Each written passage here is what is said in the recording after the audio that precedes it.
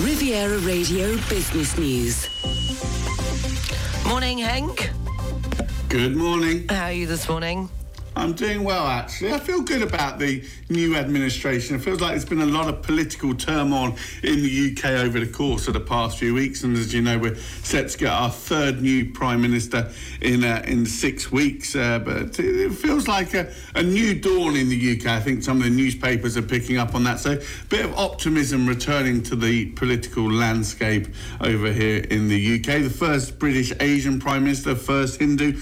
The most disturbing part is the youngest in nearly 200 years, 41, is he 41, 42, something around that sort of level. But it's when the Prime Minister is younger than you, it makes you worry a little bit about what's happened to your life and your career. But beyond that, I'm all right. I agree with you, because Macron as well, he's young, isn't he, too? I remember thinking it's true. Rishi Sunak, of course, will see the King later today for the kissing of the hand ceremony. Apparently they don't kiss hands anymore, which is probably a relief on both sides, no doubt.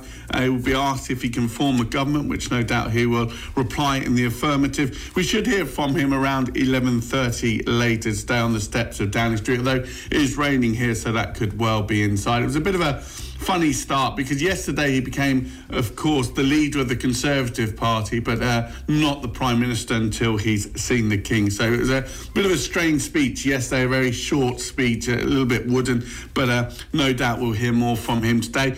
In terms of the markets, they'll be looking to see who's in the cabinet, of course, talk about this idea of a government of all talents. But really the main focus, I think, for investors will be on October the 31st, when we get the new fiscal plan alongside the Office for Budget Responsibility Analysis. So I think we'll hope for calm for UK assets. But the reality is a new Prime Minister, but it's the same old economy, I'm afraid. And this economy that's dealing with the cost of living crisis, tightening of credit conditions, 40-year high inflation, higher interest rates, and it looks like the UK economy has entered a recession and will be in recession during the course of 2023. So some big economic, I think, decisions for the new Prime Minister to make. Yeah, a lot on his plate. The markets, you've had the results of HSBC.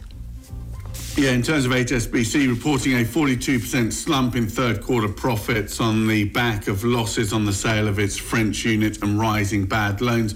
But its interest income business surged quite nicely as banks benefit from rising rates around the world. Profits came at $3.15 billion, down from $5.4 billion a year ago. Results included a $2.4 billion hit from the sale of the bank's business in France. The sale is part of its wider strategy to scale back parts of its global empire. Remember, HSBC makes the bulks of its profits in Asia. Quarterly earnings were impacted by credit provisions, $1.1 billion. That compares to a release of $659 million of cash reserves set aside for expected credit losses in the same quarter a year ago. Turns the outlook benefiting, of course, from higher interest rates as banks make more money lending than the sums that they pay to savers. And UBS? Third quarter revenue, profit and beating expectations amid a challenging market, the Swiss bank saying this morning. Higher interest rates again offsetting the impact of lower client activity at its investment bank. Swiss bank reported profits of $1.73 billion, down from $2.28 billion in the same period last year.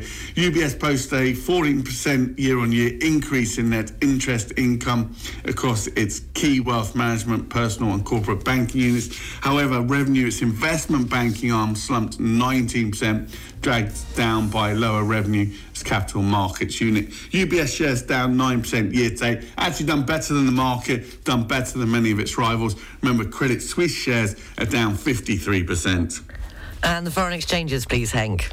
Pound against dollar coming in at 1.13 this morning. Euro dollar coming in just below 0.99. Going to get €1.14 for your British pound this morning. It looks like the rain settled for the day in London. It's a traditional gloomy day today. So unfortunately, after all the pageantry that we saw when with the Queen's funeral, etc., playing out on the global stage, encouraging visitors to come, I think they'll get a much more realistic view of the UK weather if they're watching the new Prime Minister on television today. Okay, Hank Potts from Barclays. Speak to you tomorrow at the same time. Absolutely. Have a good day. You too.